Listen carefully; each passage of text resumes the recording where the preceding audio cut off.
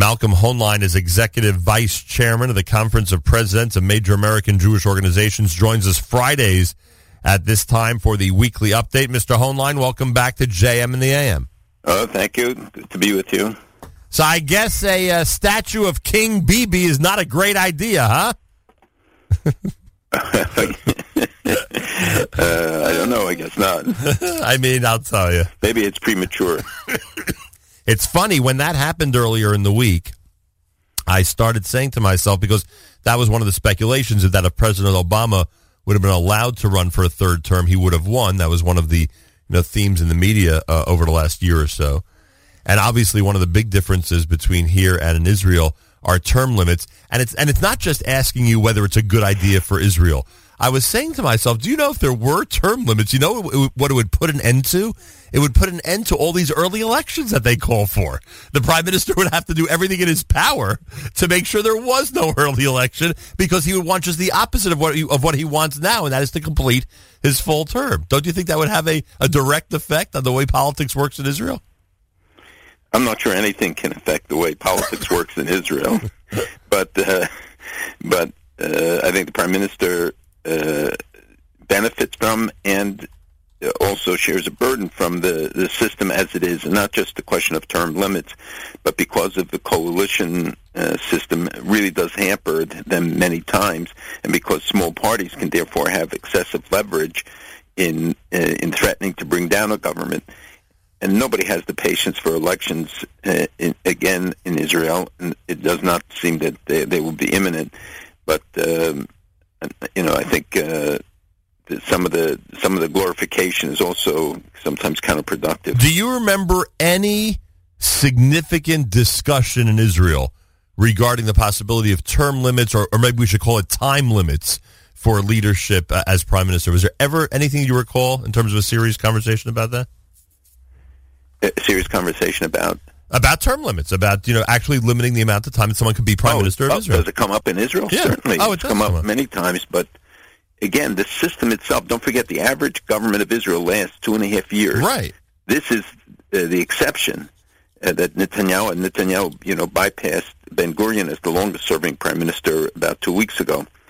Yes, there have been numerous attempts or suggestions, both of reform of the system. Some reforms were enacted, but not about limiting the number of years or the terms. But you see Merkel is running again. Right. You see that in Europe, Israel follows the European system much more than the American.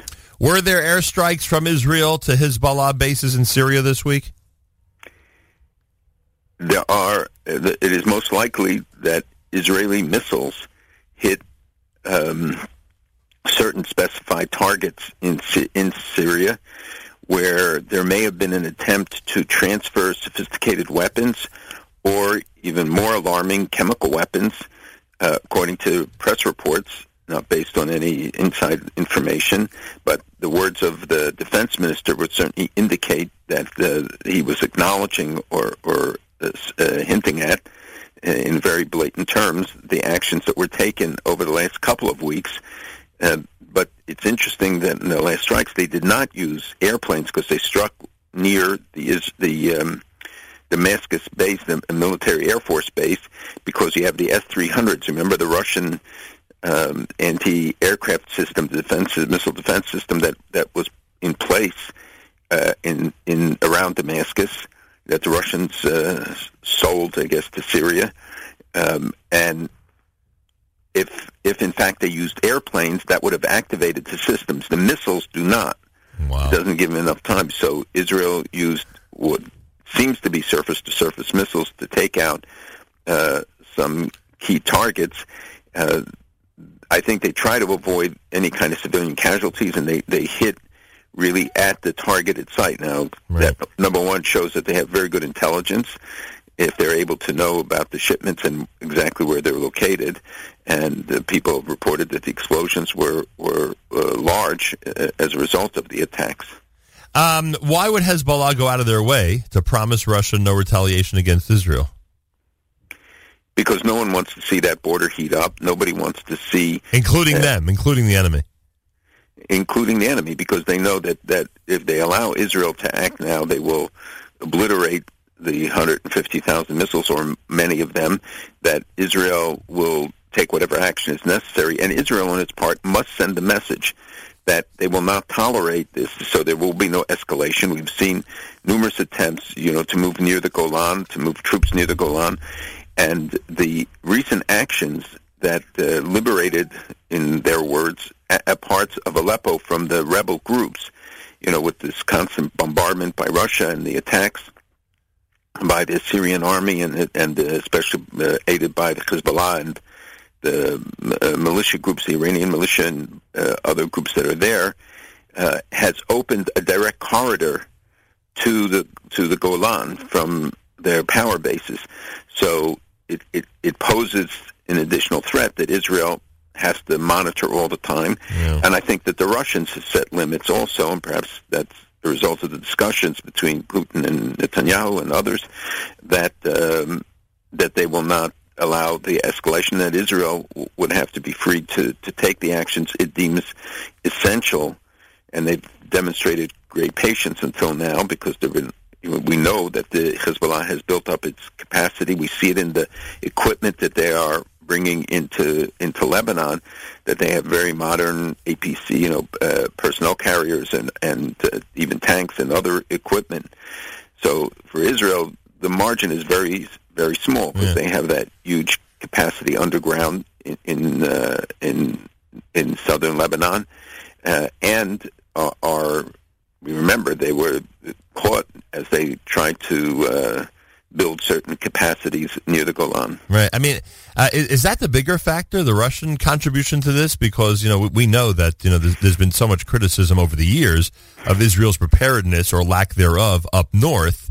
And it seems just a different atmosphere now. Is it a combination of both, that Israel simply is much more prepared than they were 5-10 years ago? And then, of course, the Russian element, as you just said, with him ready to safeguard things for Netanyahu a bit?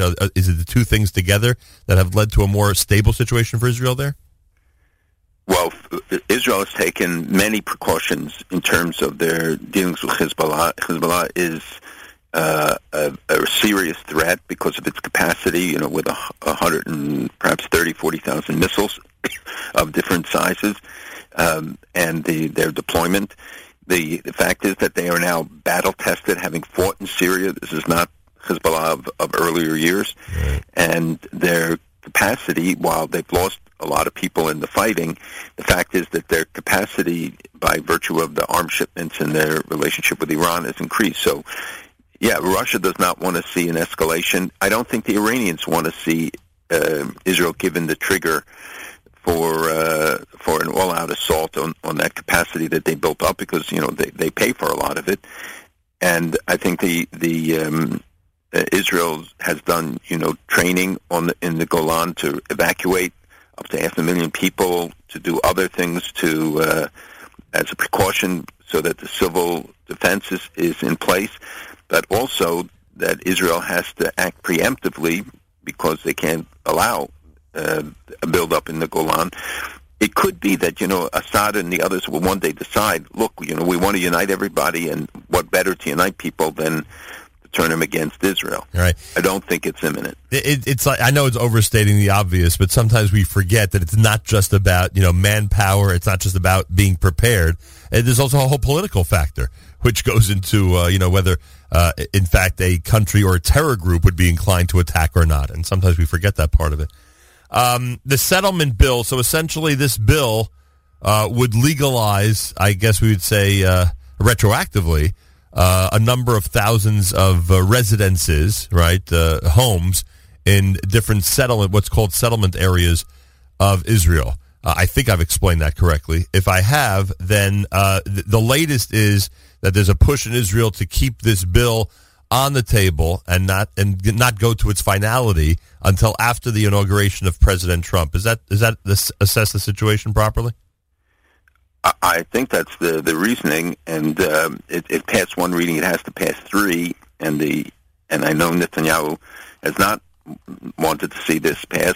It will evoke reaction in the international community, and if we don't want to see action at the UN, if we don't want to see declarations recognizing Palestine state or taking sanctions against Israel, then people who are expressing concern about this legislation and would likely use it as an excuse or a cover for that kind of action.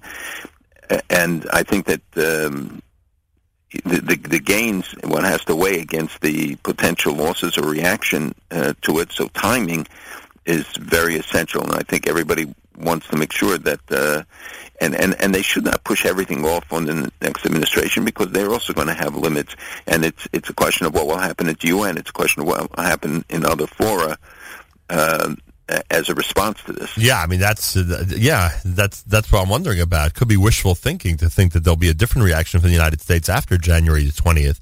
So that's excuse me. So that's one situation involving this that you just described in terms of the trying to balance whether it's a good idea for this bill to go forward when there's that threat, the UN threat, Palestinian statehood threat or recognition of Palestine, whatever you want to call it, on the other side. Then there's the other issue that this bill is being looked at politically in Israel as sort of a balance to the whole Amona situation.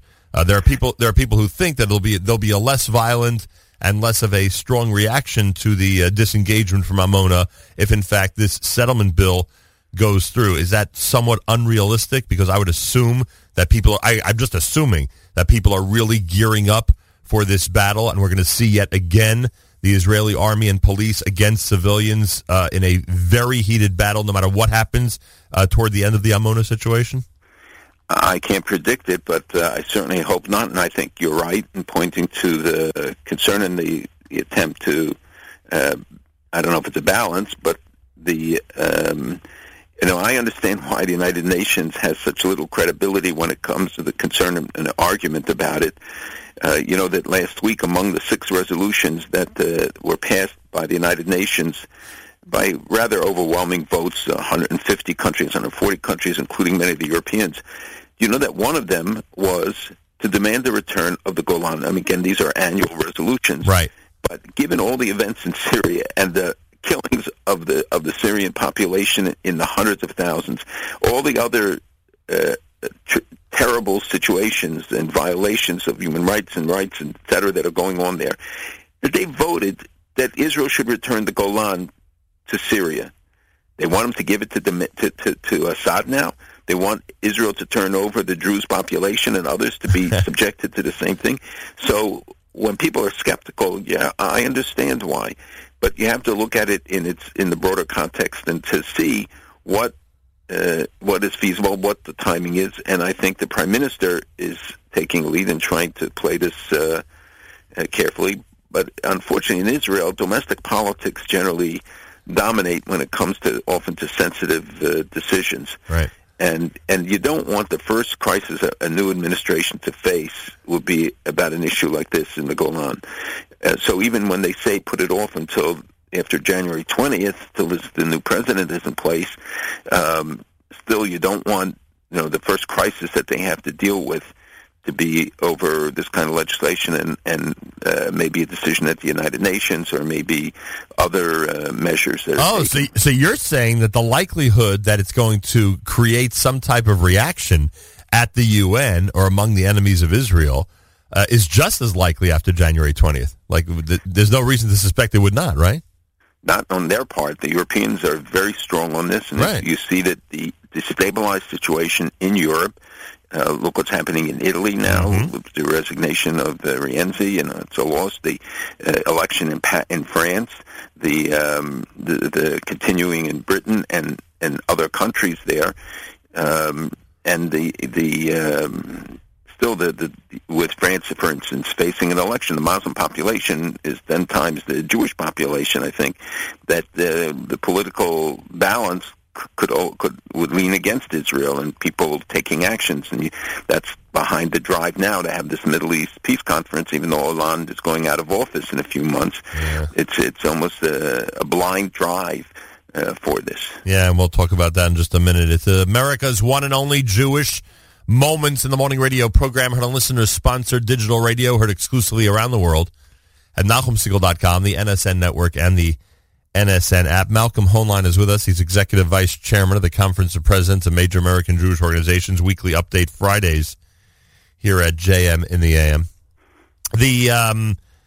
I don't like, and the truth is, you've really taken the wind out of the sail at this point, because you've essentially said, you don't think January 20th is a date worth paying attention to in that regard in terms of the settlement bill. But in general, I think that the rule could be established, and I would guess you'd agree with this, that Israel should never be following the American timetable, right? I mean, that essentially is not a good rule of thumb with very little exception.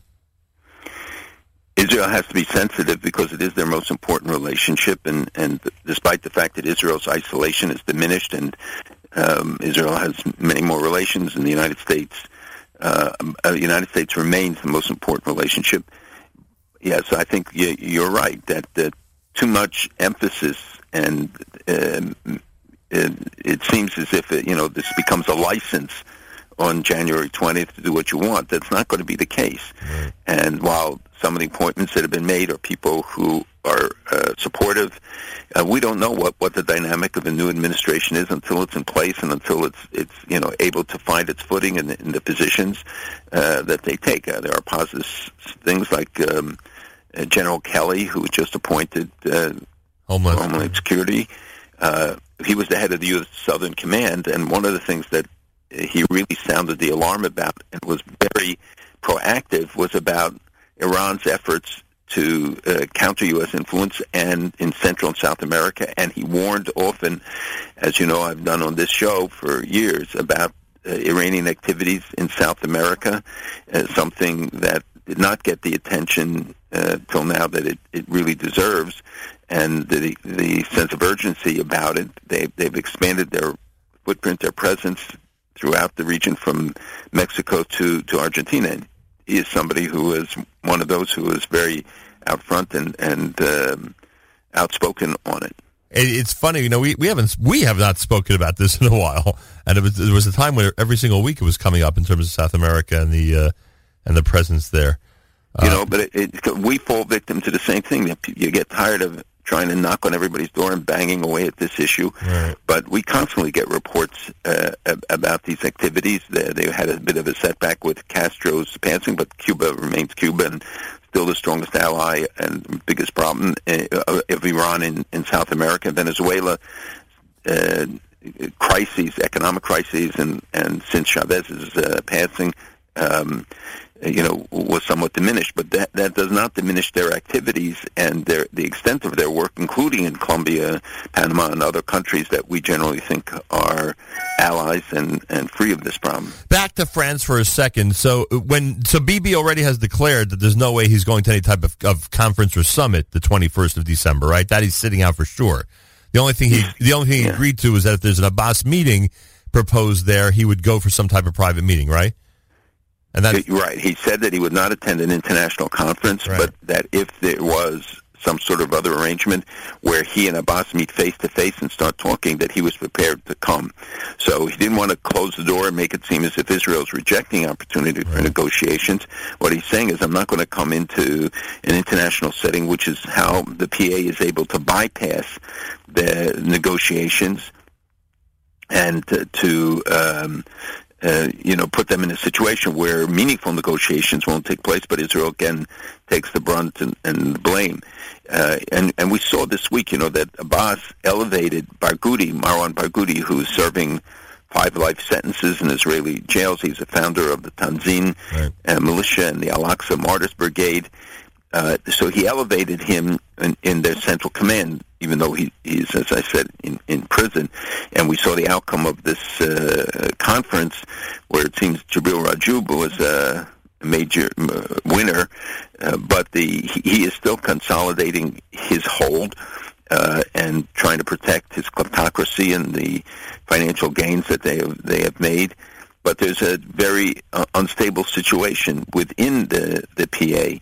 And just as we've seen, by the way, in Gaza, Hamas and Islamic Jihad were fighting this week, and Israelis were training along the Gaza border for a mass infiltration incident, because we know the buildup in Hamas and again that Iran is supplying them. So Abbas, coming out of this conference, seems to have, again, avoided the bullet, that they did not name a successor.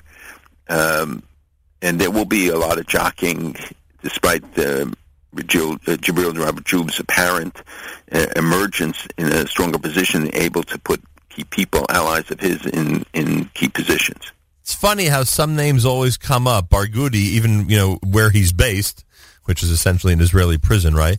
Right. It's amazing the influence he continues to have all these years. I mean, his name has been bandied about for God knows how long. He's number one in the polls. It comes out usually the best. But he's able to operate. Israel gives the prisoners a lot of freedom to communicate and to and he's become a symbol, and they keep escalating his position, and being in jail, of course, they make them martyrs. Right.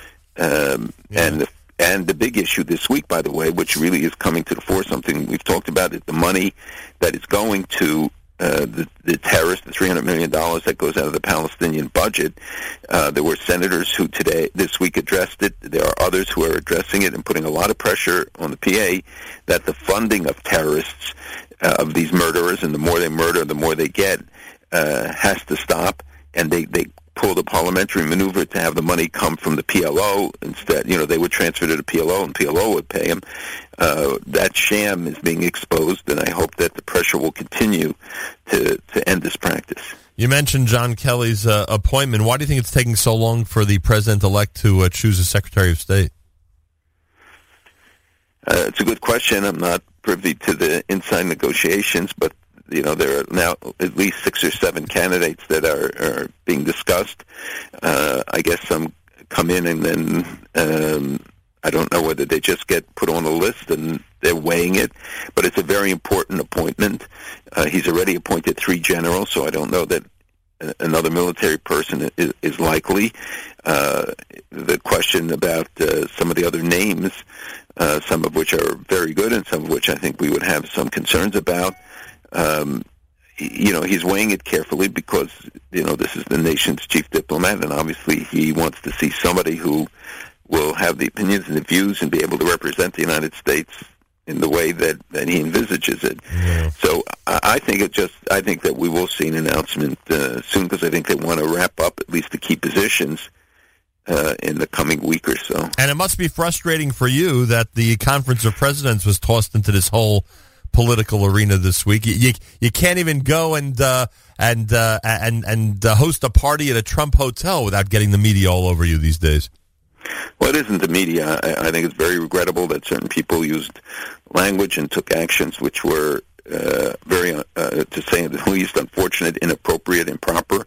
But it's not us. We didn't rent the place. It was the Embassy of Azerbaijan, a Muslim country, wanted to do something, a nice gesture. A country that has for 2,600 years hosted Jews without any anti-Semitism, is a key ally of Israel. The Prime Minister of Israel visiting there these days, and they rented the Trump home. We had only 2 conditions: one, that it had to be kosher, and 2, it needed to be near the White House, walking distance, because the Hanukkah parties are before and after the White House Hanukkah parties, and people who would come from one or go to the other needed to be close by.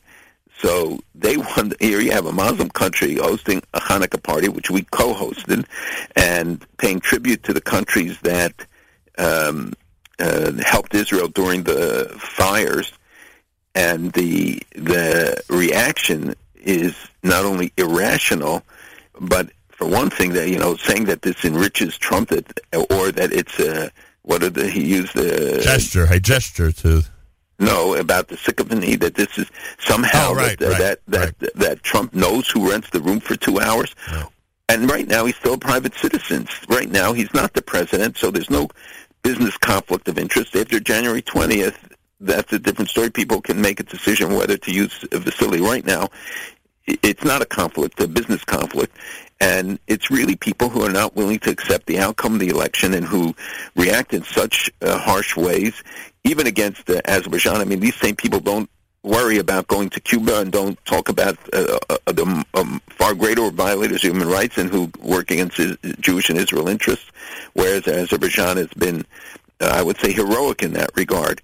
And the mountain Jews are even mentioned in the Talmud. They've been there for 2,600 years.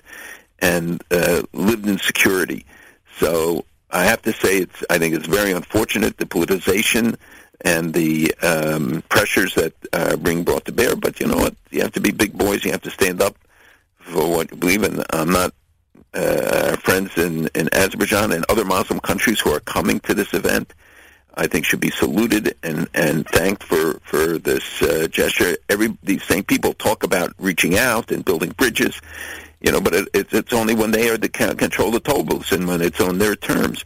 And I think, you know, some of the public outcry really does not make any sense, and it's totally inappropriate language used by those who preach civility but don't practice it at times. Well said, Malcolm.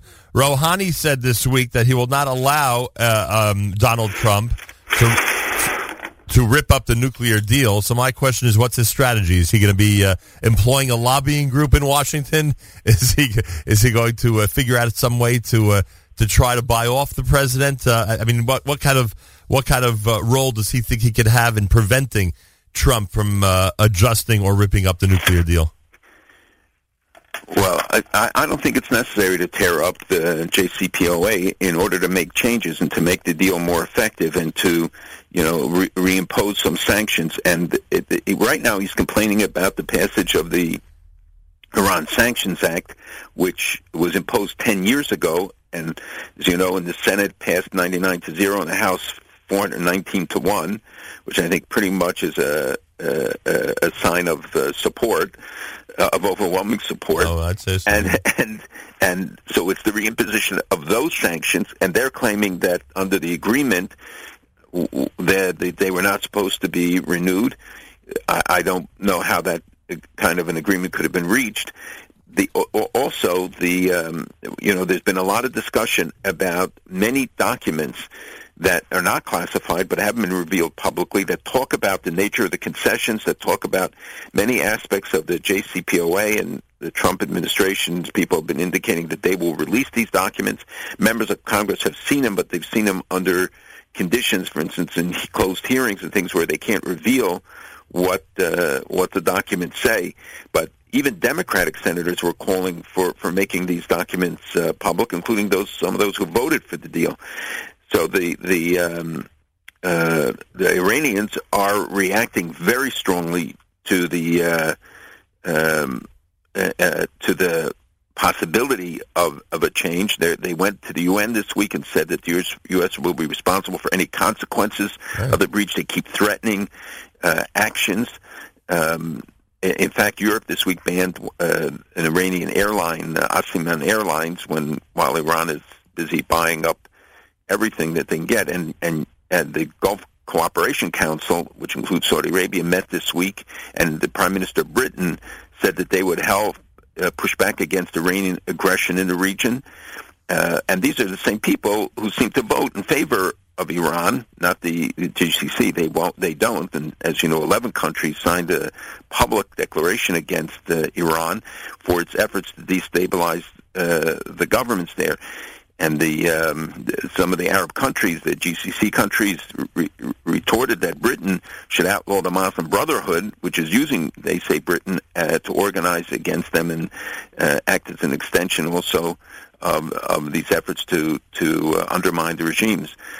So the Iranians have taken a number of actions, including talking about expanding their naval capacity, but having destroyers in the Straits of Bab el-Mandab, which I mentioned last week, and we learned more about, but their aggressive behavior. So Congress is now looking about measures and talking of measures that would address not just the nuclear deal. So you don't have to tear up the JCPOA, which might be difficult and put us in opposition, but to strengthen it, to revise it, to add new restrictions and potentially new sanctions against the banking regime, for instance.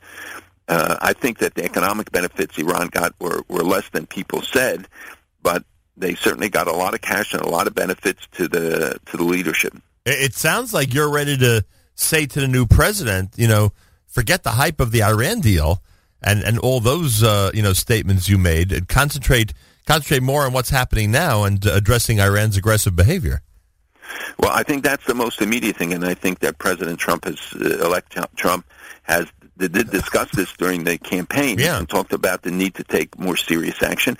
And I think that the Iranians react to how strong they think the determination of the other side is. And if they think there's weakness, and if they see that they can get away with it, with the many aggressive actions that they've taken against our ships, against other shipping in the Persian Gulf, against our sailors of launching the missiles, the violations of human rights, the aggressive behavior, the support for Hezbollah and Hamas, et cetera, et cetera. There's a long list which they've been able to do with impunity. They need to see a strong reaction to it.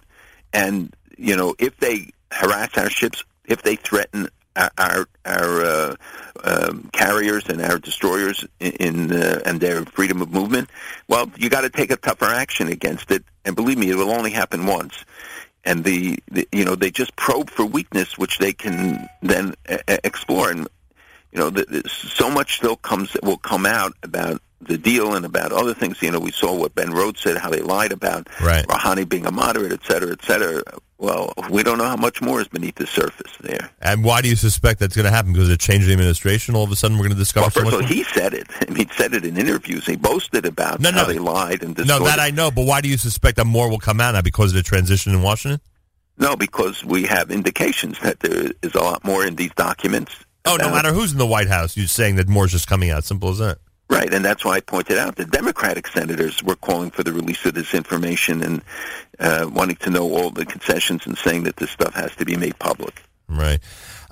We spoke about the settlement bill earlier. Is all this and the atmosphere that you've described to us this morning, some might be fooling themselves into thinking that after January 20th things are going to be different, let's say, when it comes to attitude toward Israel. Does this temper the thought that there'll be more annexing in Israel of different areas, Ma'ale Adumim and others? I mean, do we again have to adjust to the fact that as much as people want to celebrate that now Israel is going to be able to get away with certain things, the likelihood is that when it comes to annexing, for instance, there's not going to be much change? Well, don't forget, it's not just what happens in the United States, even though obviously that's the most important country in the relationship. But Israel has to be concerned. Europe is its biggest trading partner, and while they're diversifying with Asia, with others, it's still very important. And there are things that can be done despite what the U.S. position may be, even though the sanctions that count are the ones from the Security Council. But Israel has to weigh a lot of things when you have volatile situations you have in the Middle East, and we have budding relationships with countries like Egypt, Saudi Arabia, even if some of them are done under the cloak of night, but these relationships are very important, and the cooperation that could come. And, these countries also have domestic considerations to worry about in the reactions. So it's not just that Israel can act freely, that people put pressure on the prime minister and saying, why doesn't he do this or that? I mean, you got to be, it's all tempered by reality, and they have to take into account many considerations about what this means. And if you look at the polls in the United States, there's a lot of concern and opposition, and it doesn't mean that we make decisions based on it. Israel has to make decisions based on its national interest. But also, we shouldn't make decisions just based on domestic politics. Yeah. If you listen back to some of the things you said to us before November 8th, it essentially was, don't think that the presidential election is going to be the key here. Remember, you were trying to get us to focus on congressional races, other important races. I think if we would have realized that Trump had a realistic chance, which, of course, I don't think any of us really thought that was going to happen, you probably would have warned us about a similar thing before the election. Don't think just because it's likely he'll win that all of a sudden Israel's going to be able to do whatever it wants. And it seems like that's what Israel, in both the press and among certain government officials, is suffering from right now, where they're thinking that all of a sudden the magic of January 20th is going to allow Israel to do what it wants without any worldwide negative reaction. And there are people there who are using this or creating this for their own agendas. Right. And you got to look at it in the broader thing. As much as we might sympathize with the goals and some of this and the concerns that are being expressed, it doesn't occur in a vacuum. Again, I think Israel has to do what is necessary for its defense and its rights, and we have to. We understand that there are a wide variety of points of view, but I think that the Prime Minister walks a tightrope in all of this. As you know, he's visiting Azerbaijan, I think Kazakhstan, other countries, and he's going then on a tour in Australia and other countries. Well, the reception that he gets and the base on which, Israel's international standing is also impacted by these things. 100%. Even though the Attorney General in Australia said he would no longer refer to it as occupied territory. Right, which I guess is a victory, right? That's a very important statement. I wish others said it. He has no trip planned to the U.S., correct? I mean, he hasn't announced anything. There is no date yet set for a meeting, and it would be premature now. And you would suspect what, February, March? I mean, sometime before Pesach, he's going to be here. You'd assume. Well, maybe he'll come for he usually traditionally comes for the AIPAC conference, or there'll be other occasions. Right, good point. But they got to wait until everybody finds the bathrooms, knows where everything is in the White House, and start really focusing. I'm sure that there are a lot of contacts between the ambassador here and others and the new administration. Right. And finally, with the small number of indictments regarding the fires from a few weeks ago in Israel, is it likely that one can conclude it was more, the weather conditions than arson, or not necessarily? I mean, there are conflicting reports that still come out about the causes, and some say it was the majority were because of the weather.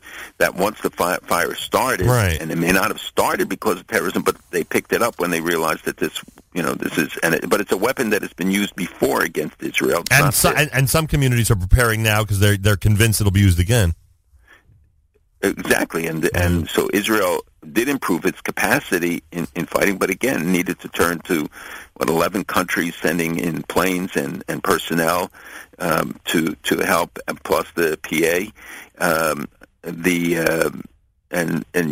When they see the incitement continues on PA television, when they see the other stuff that's taking place, so Israel always has to be on alert to any kind of new manifestations, whether it's the violence or whether it's the attacks, and fire is a tool of arsons, of terrorists. Of terrorists, yeah. And this is it's very costly. It's not only took many people's homes. I spoke to people from different areas whose family or themselves, their homes were damaged, and it will be months before they'll be able to get back in, and not just from fire, but also smoke damage and the general situation. Some areas were not habitable yet. Right. All right. White House, future White House officials, keep listening to us every week. Malcolm, we're giving out amazing advice, aren't we?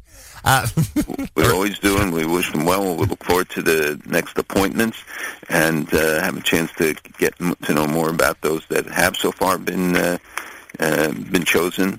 Yeah. And look, there are critical decisions ahead, and I hope people don't just jump to conclusions, but give the new administration the same leeway or opportunity as we would give in any administration.